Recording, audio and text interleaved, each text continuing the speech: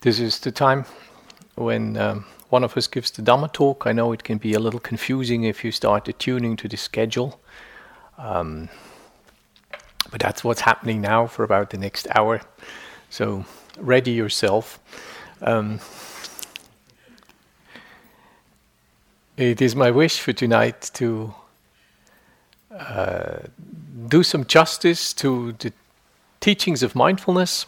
The part of the purpose of this retreat is to contextualize the term of mindfulness, Sati, in a Buddhist understanding, or an understanding as it comes down to us from early Buddhism.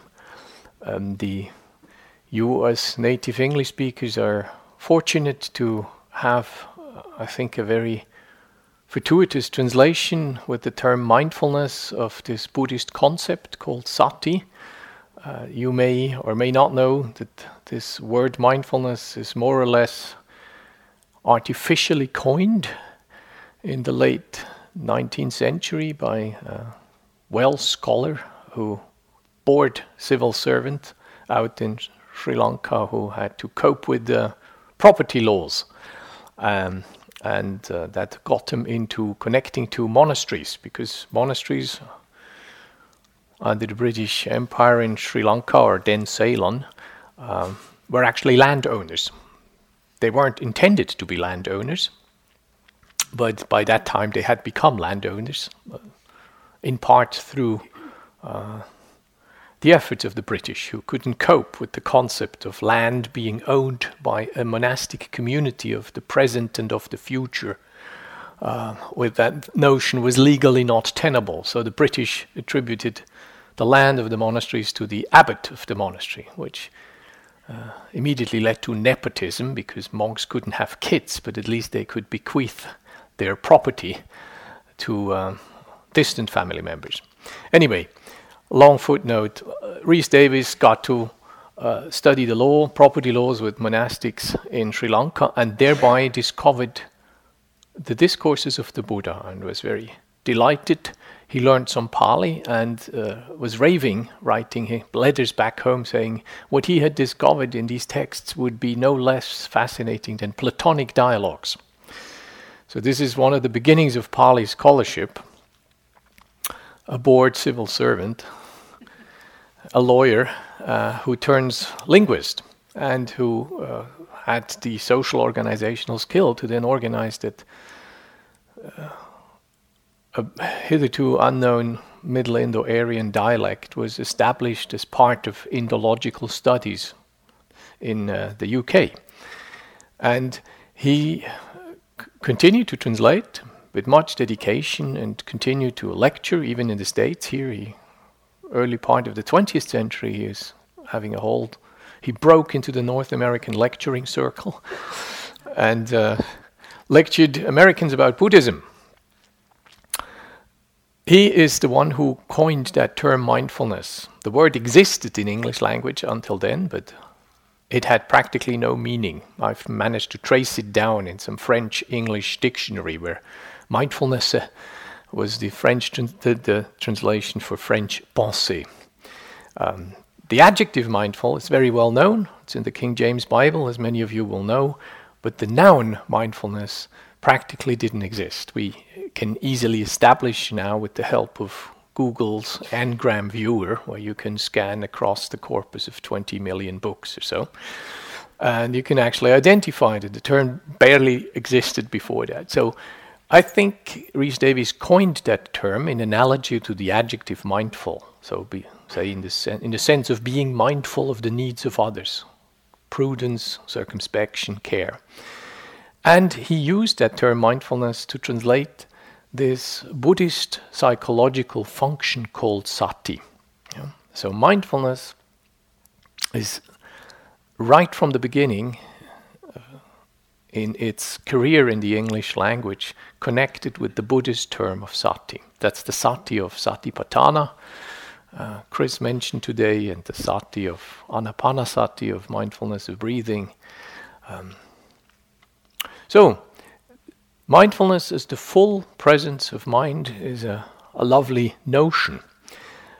when we're trying to find out what role this mindfulness takes in Buddhist teaching, it becomes quickly obvious that mindfulness is a team player. Buddhist psychology understands mindfulness to be indispensable, but on its own, not terribly powerful. It is situated squarely in a project that Buddhist teaching calls mind development, bhavana, or maybe more beautifully, bringing into being. Yeah, that's what Buddhists call mind training, mind development. This mind training has many facets. One of them is about body, our relationship to the physical world. One of them is about social relations, our relationship to the human world and maybe the world of animals. It is about training the mind in terms of stillness, samatha aspect, and in terms of the universal forms of empathy, the Brahma-vihara, which are so crucial in Buddhist teaching and which have so much to offer to Western society, because they, in some way,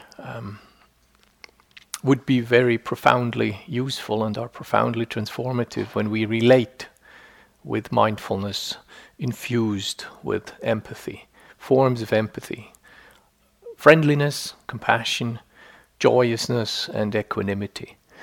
So, we have 3 segments of this big project of mind cultivation. Body, relationship to the physical world, finally our planet. Sila, relationship to the social world, everything to do with others, the other.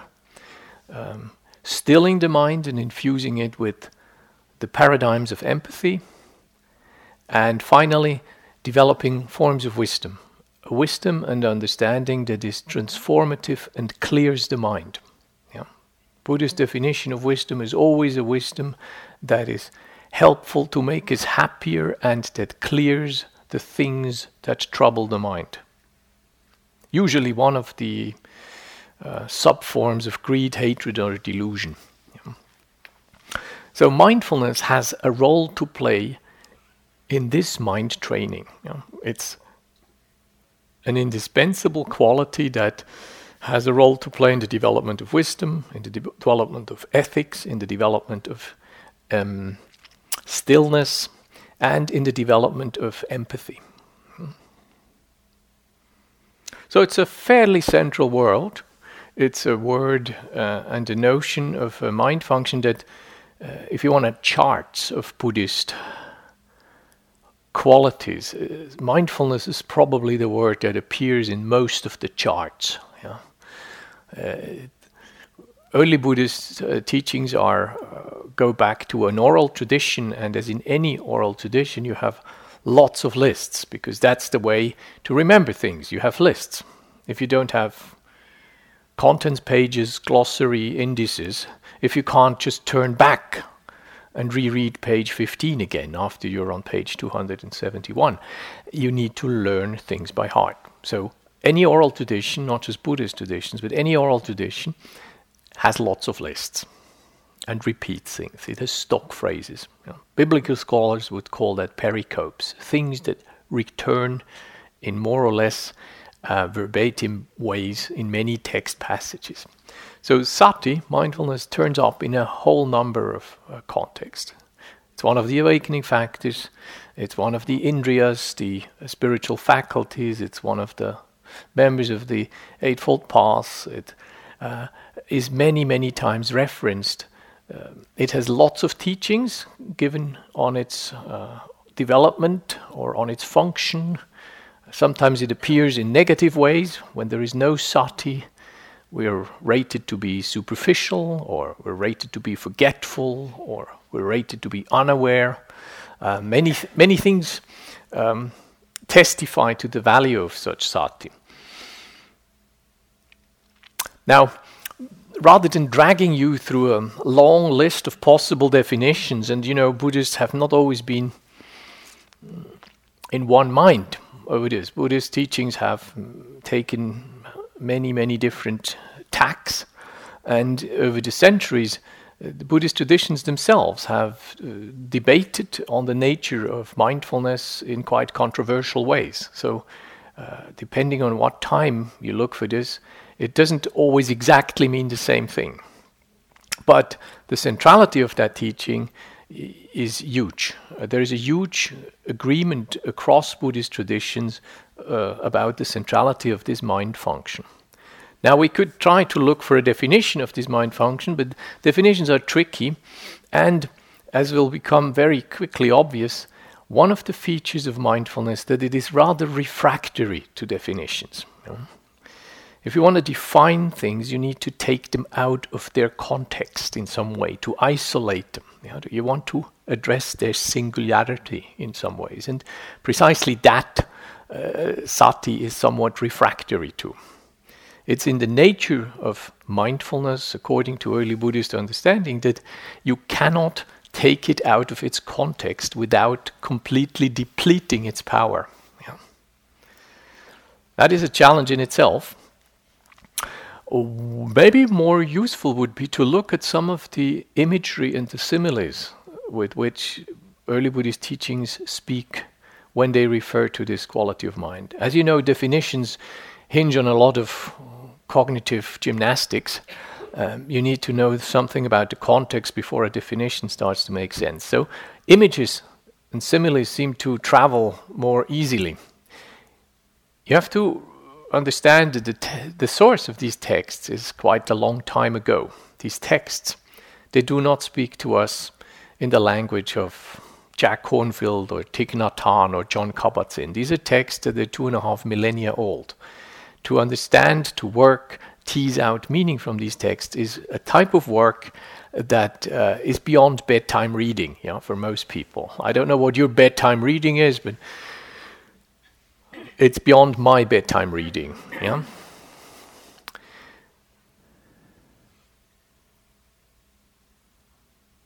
There may be comparisons. Think of other texts coming from this time. Greek comedies. Maybe we have Greek scholars in here, who knows? People who are fond of Aristophanes.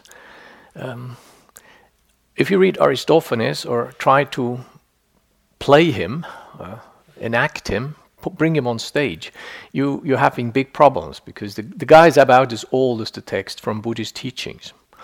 And his jokes are no longer funny. If you want to make his jokes funny, you have to really sit down and rewrite the stuff, because what was funny then, all the wit, all the sarcasm, all the ingenuity with which he portrayed and caricatured his contemporary Athens society of the 4th century BC, all this is lost on you if you grow up in Brooklyn, unless you have had a strong penchant from fairly early on for Attic comedy or so, which is probably unlikely. So this is the distance culturally and time-wise where these teachings come from us. But it is maybe worth considering them, even if you don't want to become a Buddhist, or if you think Buddhists are to be taken with a pinch of salt.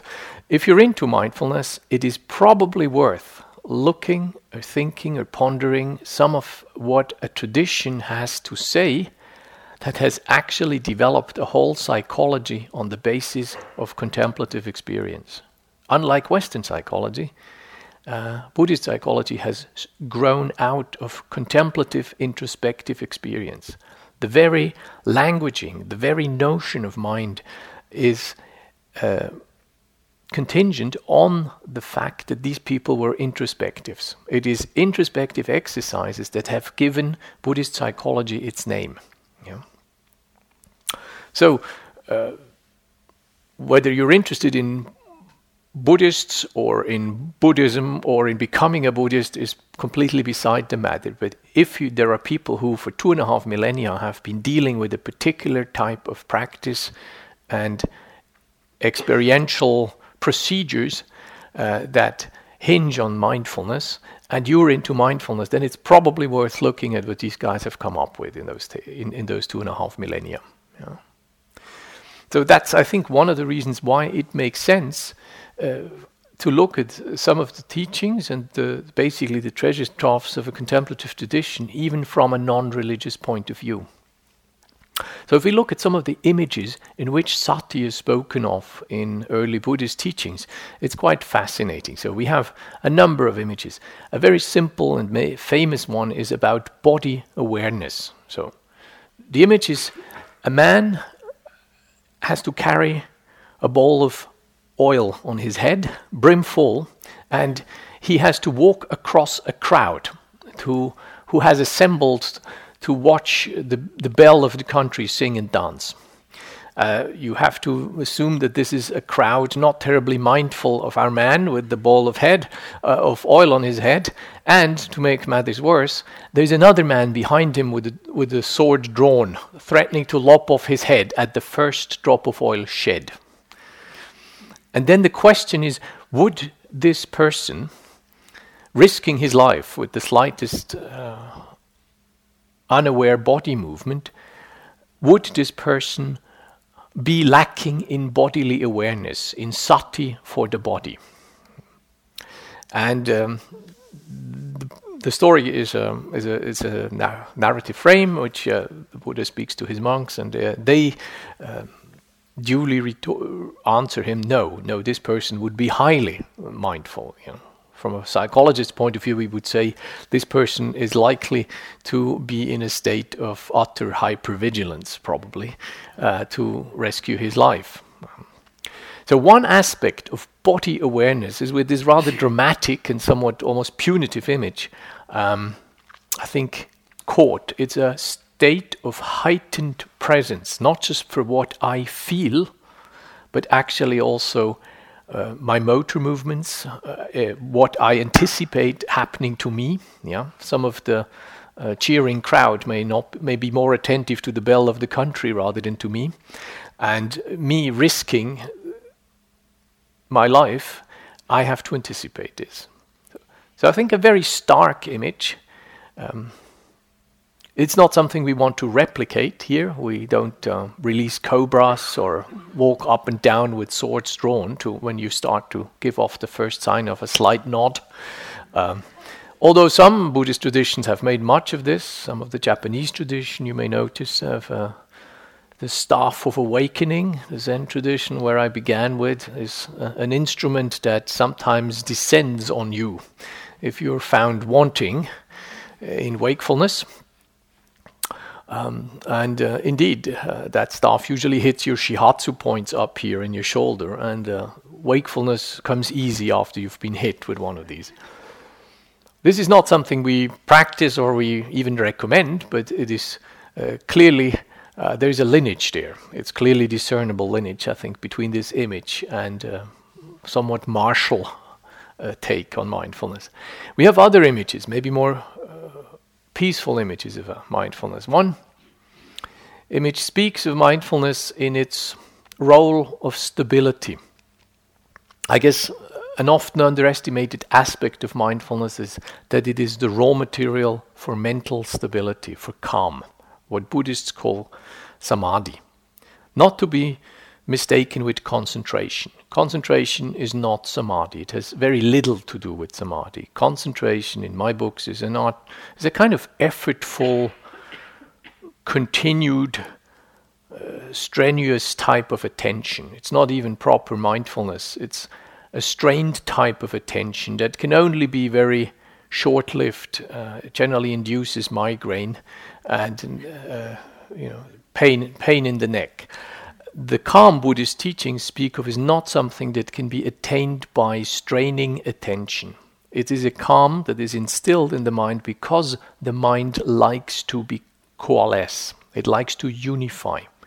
So the proper word for deeper stillness, for samadhi is the experience, samatha is the practice that leads to this experience, is unification. A unification that cannot be willed, but that can be prepared. You can do things that help the mind more likely to become unified, to become still and experience deepening states of tranquility and calm.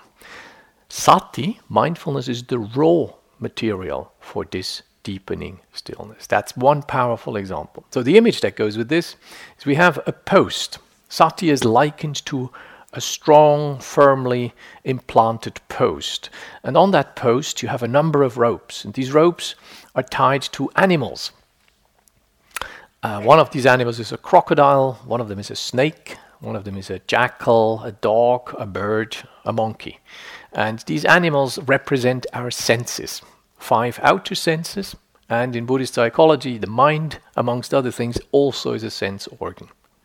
Not just a sense organ, but also a sense organ. So there's nothing inherently transcendent in thought, unlike in some of the branches of Western philosophy where thought at least has a transcendent property. In Buddhist psychology, thought is a sensual experience as tasting or as seeing or as hearing. Your relationship to thought objects, concepts, images, anything conceptualized is essentially the same relationship as that of your tongue to a taste or of your ear to a sound.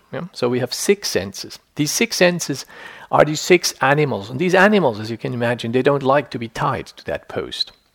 They want to go back. The crocodile into the water, the jackal onto the charnel ground, the dog into the village, the bird into the air. The snake wants to disappear in an anthill. So the post holds these animals back. That post is Sati. Because that post does not budge, is stable, the animals become gradually more quiet. They stop pulling, they stop jumping up and down, they stop trying to get away. And increasingly they become peaceful. And Sati is likened with the capacity of mind that begins initially by restraining the senses, and finally these senses become calm and peaceful and stop dragging us into differing directions. The notion of sense and sense organ is an interesting one. Maybe we'll speak about this on another evening, but it is a power that makes us do things that we don't necessarily want to do. We all experience sensitivity, and these senses make us jump. Somebody bangs a door, we jump. Somebody walks in front of our nose with a strong perfume, and something in us either delights or feels insulted. Somebody wears the wrong kind of socks, and we feel this is really a bad fashion statement, or we start fantasizing, or envying, or feeling. All kinds of things get going. So we are susceptible. We are sensitive, and through this sensitivity, we are susceptible to all kinds of impingement. And that is something that takes the mind away from stillness. So Sati is the post that helps the mind to have the necessary stability. A very powerful image is the image of a surgeon or a wound surgeon who gets delivered a patient who has an arrow wound. The arrow shaft is broken off. So there is our surgeon with a man who has an arrow head stuck somewhere in his flesh, and he doesn't see that arrowhead. So the surgeon uses an instrument to probe into the wound. He uses a probe to touch into the wound to get an idea how deep that arrowhead is buried, what shape it is, what size it is, so that he can then minimally invasively open the wound and remove that arrowhead. Sati is likened to that probe. Sati is likened to that which makes us capable of getting in touch with what we don't yet see, what is hidden to the eye. And Sati, in this painful image, is that which takes us beyond what we can already know. Clearly in the role of an examining, investigative, fathoming type of function. So already we have very different functions. One of them is body awareness, heightened vigilance. One of them is stability. And now suddenly Sati is likened to examining, probing into, investigating. There are more images. There's a few images that speak of Sati and a sort of panoramic, open, spacious awareness. Man climbing on top of his house and overlooking the land. Or another man sitting on the bench of his ox cart and overlooking his animals, his draft animals, the road, his cartload, and holding the reins. So Sati is likened to that panoramic overview. which is probably one of the most easiest recognizable images for Sati. But then there are other images. Sati is described with a cowherd boy who has to look after his cows, and these cows, there are two takes. Take one shows these cows while the fruit in the field nearby is ripe, and the cows want to run into the ripe field and thereby eat some of the fruit and trample the rest of the field, which the boy has to avoid. And to do so, he has a stick, he jumps up and down, he screams, he shakes his arms, and he runs around to keep these cows at all cost out of the field. This practice is called protection. It's not called mindfulness, it's called protection. Then we have another take. The field is harvested. The cows don't really run anywhere. They just stand, and our cowherd boy just lies in the shadow, lifts his head occasionally and sees, my cows are still there, nothing is happening, I don't really need to do anything. And this practice is called establishing mindfulness. Yeah. Very inviting, isn't it?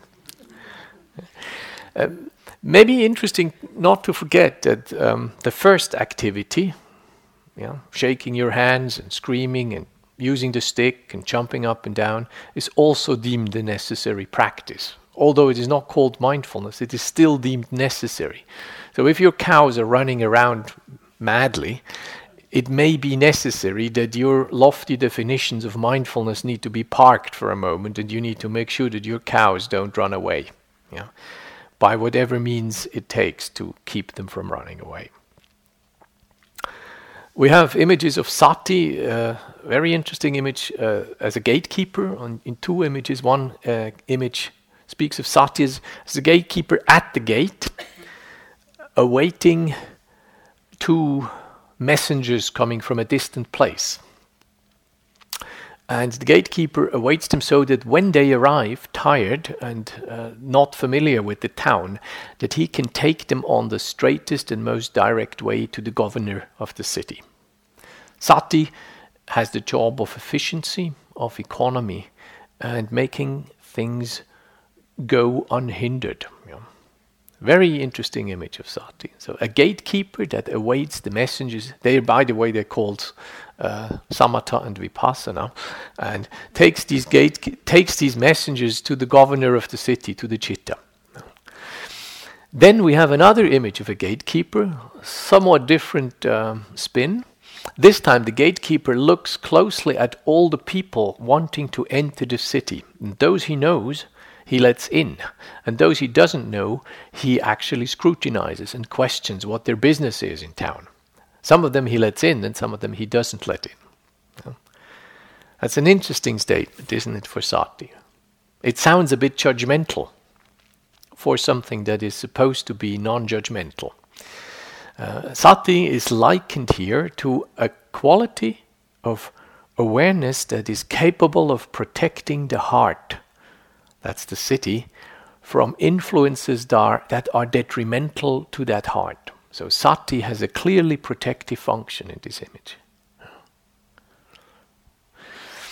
Then we have some images where Sati is likened to salt when it comes to foods, the preparation of food. So as salt is said to bring out the flavor of all foods, so Sati brings out the qualities of the mind, the qualities of what the mind experiences.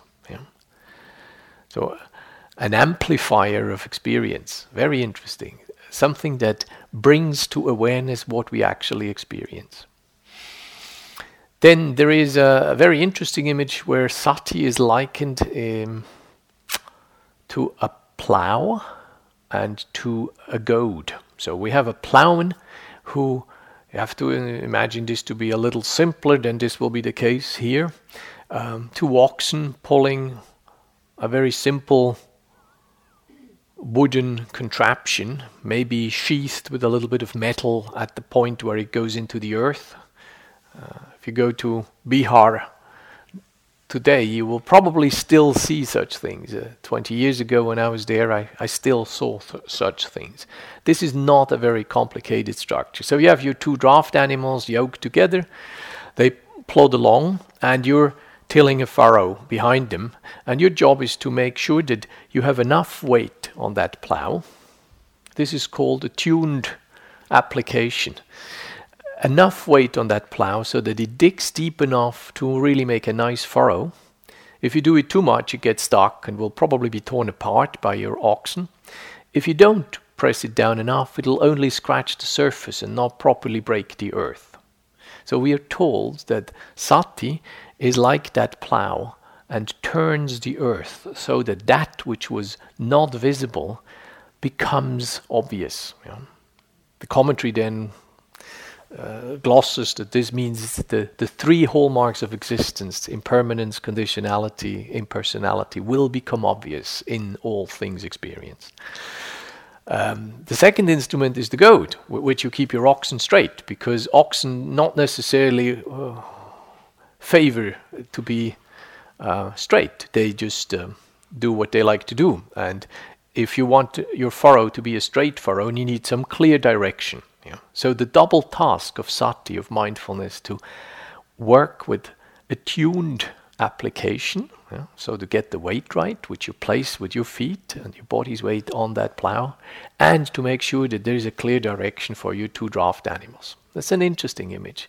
A tuned effort and clear direction. Let me see. One image speaks of what happens when you throw a pumpkin into water. The pumpkin floats away. The gourd, as the Indian pumpkins are a bit smaller or so.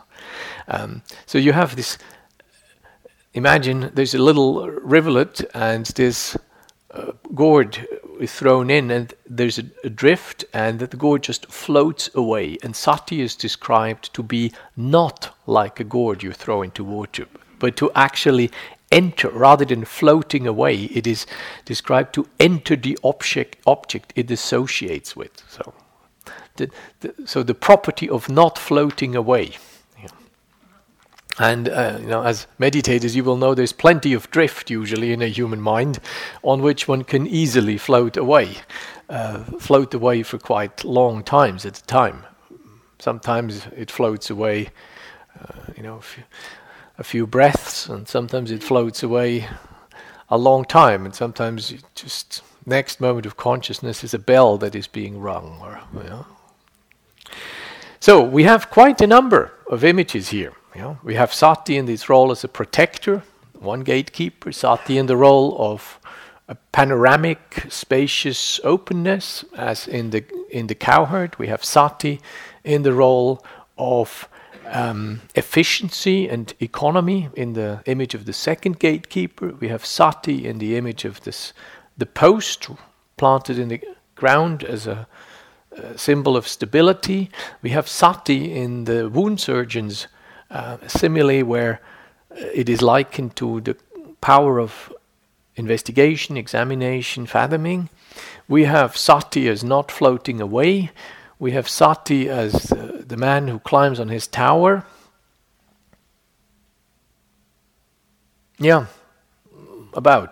So how do we understand this function of mind? There is no psychological notion of a mind function that covers all these things, isn't it? It's very obvious.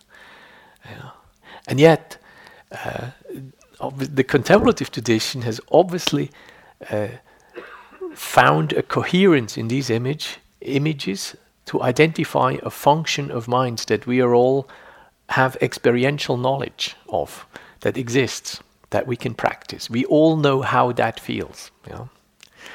And the Buddha, being a spiritual pragmatist, realized that the major evil that assails the human mind and is the major source of suffering is not just desire and hatred, but it is the empirical wrong understanding that underpins our willingness to believe that if we follow desire and if we follow aversion, that our chances to happiness are good. Yeah? That false understanding he deemed to be the major culprit in the big pandemonium of Buddhist demonology, if you so want. Yeah? So the really bad thing is only under the sway of ignorance do we actually come to the conclusion that greed takes me to happiness if I fulfill that greed, or that anger, when I enact that anger, can make me happy. Yeah? Only under the sway of ignorance. So rather than preaching we shouldn't be greedy and we shouldn't be hateful, he has also preached that. He has actually taken another tack and suggested that addressing the major evil of ignorance, you need practical tools. And one of these practical tools is called the training of first attention and then mindfulness. Yeah. And this practical training of mindfulness, he has given much time. He has given many teachings. The famous teachings are in the Pali. There's 3 versions of the Satipaṭṭhāna text, the discourse on the establishing of mindfulness. These 3 versions are not quite the same, but they are largely the same. Then we have many other texts speaking about this pattern, what he calls the satipaṭṭhāna teachings. We have some of the most famous and maybe some of the most beautiful of these teachings are actually not in the Satipaṭṭhāna Sutta, and have preoccupied Buddhist traditions for about 800 years. You can find them in Sanskrit translation, you can find them in Chinese translations, you find them anthologized. For the first 800 years of Buddhist teaching, these Satipaṭṭhāna teachings have been the practical instruction to meditate. So let's look at that scaffolding very briefly. These Satipaṭṭhānas are something, think of them as 4 channels. Think of them as something that happens in your experience all the time. Any moment of your experience has the 4 dimensions that are outlined in the teachings of Satipaṭṭhāna. They are quickly named. The first channel has to do with body. It's called Kayanupassana, technically the contemplation of body phenomena. The second one has as the theme the contemplation of hedonic tone. This is about pleasure and displeasure. It's sometimes translated feeling, but a feeling is such a useless term, if you want to be precise, that this is only misleading. Yeah. Important here, this is neither an emotion nor is it a bodily sensation. That second channel is about the degree of subjective pleasure experienced with any moment of experience. Yeah. Greek word hedone, from pleasure, is a little technical, but it actually hits the mark. It is exactly that. There are basically 3 types of these. There's pleasant ones, there's unpleasant ones, and there's ones that are not strong enough to lean either way. So that's the second channel, the dimension of the pleasurable or displeasurableness of my current experience. The third channel is about impulses, it's about emotion, it's about the volitional dimension in my experience. Big one. It's called Cittanupassana, or the practices associated with them are called Cittanupassana. The fourth one is about the content of my experience, the cognitive and discursive content of my experience. It's the objects of my experience, not the states, not the flavor, but the actual object. So the thought, the mental image, and the individual discursive notion. There's a whole gamut of exercises associated with that, which right now I'm not interested in. Right now I'm just interested in establishing these satipaṭṭhānas as a map of human experience. There aren't that many maps in Buddhism about human experience. Satipaṭṭhāna is one of them. So the raw material for these 4 areas in which we are encouraged to develop mindfulness are somatic, they are hedonic, they are affective, and they are cognitive. Very simple. This is not difficult. Now imagine you don't get these things separated. If you have any event in your experience, it will always have all 4 of those aspects. You may not be aware of this immediately, but if you have an apple in your hand, and you don't just get its color. When you get an apple, you get a color, you get a texture, you get weight, you get size, you get sweetness. If you have any genuine apple, you get all these things are in that apple. You never just get the skin alone, or the color alone, or the sweetness alone. If this is a genuine apple, it's gonna display all these features. So sometimes it makes sense to talk about the color of apples, or the size of apples, or the respective sourness or sweetness of apples. It makes a lot of sense to distinguish them according to this. But any genuine apple will have all of these qualities. Make sense? It's not rocket science, is it? The satipaṭṭhānas are exactly the same. So think of satipaṭṭhānas being something like TV channels. They're broadcasting all the time, but you can choose on which channel you're actually surfing, what you're actually watching. Now, we have some habits. Our sati, our attentional focus, actually decides more or less on which channel we are.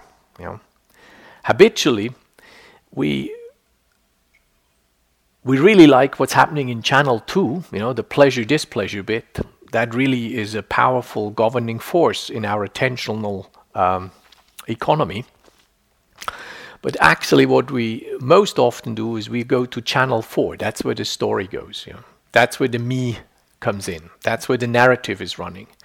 So most of us, most of the time, are on channel 4. If you don't train your mind, you keep defaulting to channel 4.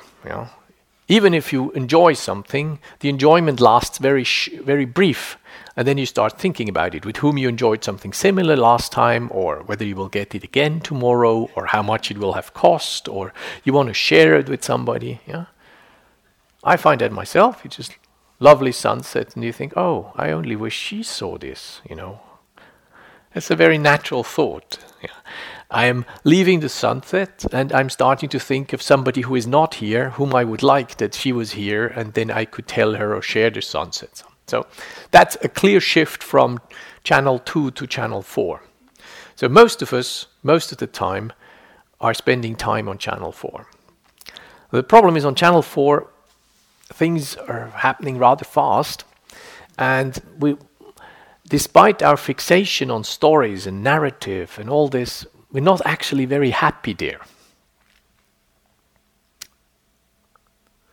We're not very happy as thinkers. You may have heard of this quite astounding few tests the Boston Globe was speaking of, I think 2 years ago, not too far from here, if I remember right. There was research on people. They were asked to sit 15 minutes in a chair. Not even to meditate, just sit in a chair and think whatever they liked. Completely free to think anything they liked, but they were not allowed to play with their smartphones. They were not allowed to stand up and do things. And then they were introduced to a little device which would give them electric hits. These hits were harmless but unpleasant. And they were said they could use this instrument if they wanted. That was the only thing they were allowed to do if they did not feel okay just thinking something of their choice for 15 minutes. And they were given to try how this felt, and it was unpleasant. They were asked, if I recall properly, whether, if they had money, whether they would pay money to not be inflicted these electric stimulation. And I forgot what percentage said that they would give money to not get these stimulation. And what turned out to be that a sizable number of people this test was done with, 2/3 of the men basically ended up using this device on themselves because they felt obviously sitting in a chair and thinking something of your liking was less pleasant than stimulating yourself with an electric shock that you knew was going to be decidedly unpleasant. You had tried out. One guy actually used this thing 90 times. The women were still 1/3, a good third of the women were also into this. So thinking, channel 4 seems to be, however obsessed we are with that stuff and habituated and hypnotized by it, it doesn't seem to actually render us terribly happy. Remember, these people weren't even asked to meditate or think nice thoughts. They could be just thinking their ugly thoughts if they wanted, but even that didn't seem to be so attractive that it kept 2/3 from the men and 1/3 of the women from actually using something they knew was going to be painful and was actually physically painful. Now this says something about thinking, isn't it? So, for a meditation practitioner, that means much of what we learn when we do satipaṭṭhāna practices, we learn to switch channels from channel 4 to channel 1. Because channel 1, anything somatic, is crucial for us to be in the present moment. The body is the guarantor that we're actually dealing with the present moment. Because you've realized that you never get tomorrow's knee pains, isn't it? Or yesterday's migraines. When you deal with the body, whether it be pleasurable or whether it be painful, you always deal with present tense experience. Body only exists now.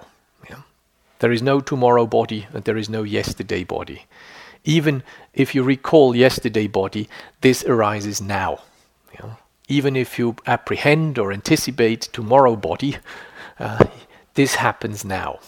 So if you associate your attentional focus with a bodily process, you have the guarantee that you're in the present moment. A guarantee you cannot have when you're on channel 4, because what you think may never have happened. It may never happen. It may be utter fantasy. It may be totally delusional. It is very likely different than you remember it. You may not have been terribly mindful when it happened in the first place. That will not have made your perception very accurate. The duration between the actual event and the recall will not have sharpened your accuracy, and the fogginess in which you try to recall it will make matters even worse. So the Buddhist insistence on focusing awareness, stabilizing attentional focus on the body, and that's Buddhist traditions across the board, see this as the safest way to make sure that we actually attend to the present moment, because only the present moment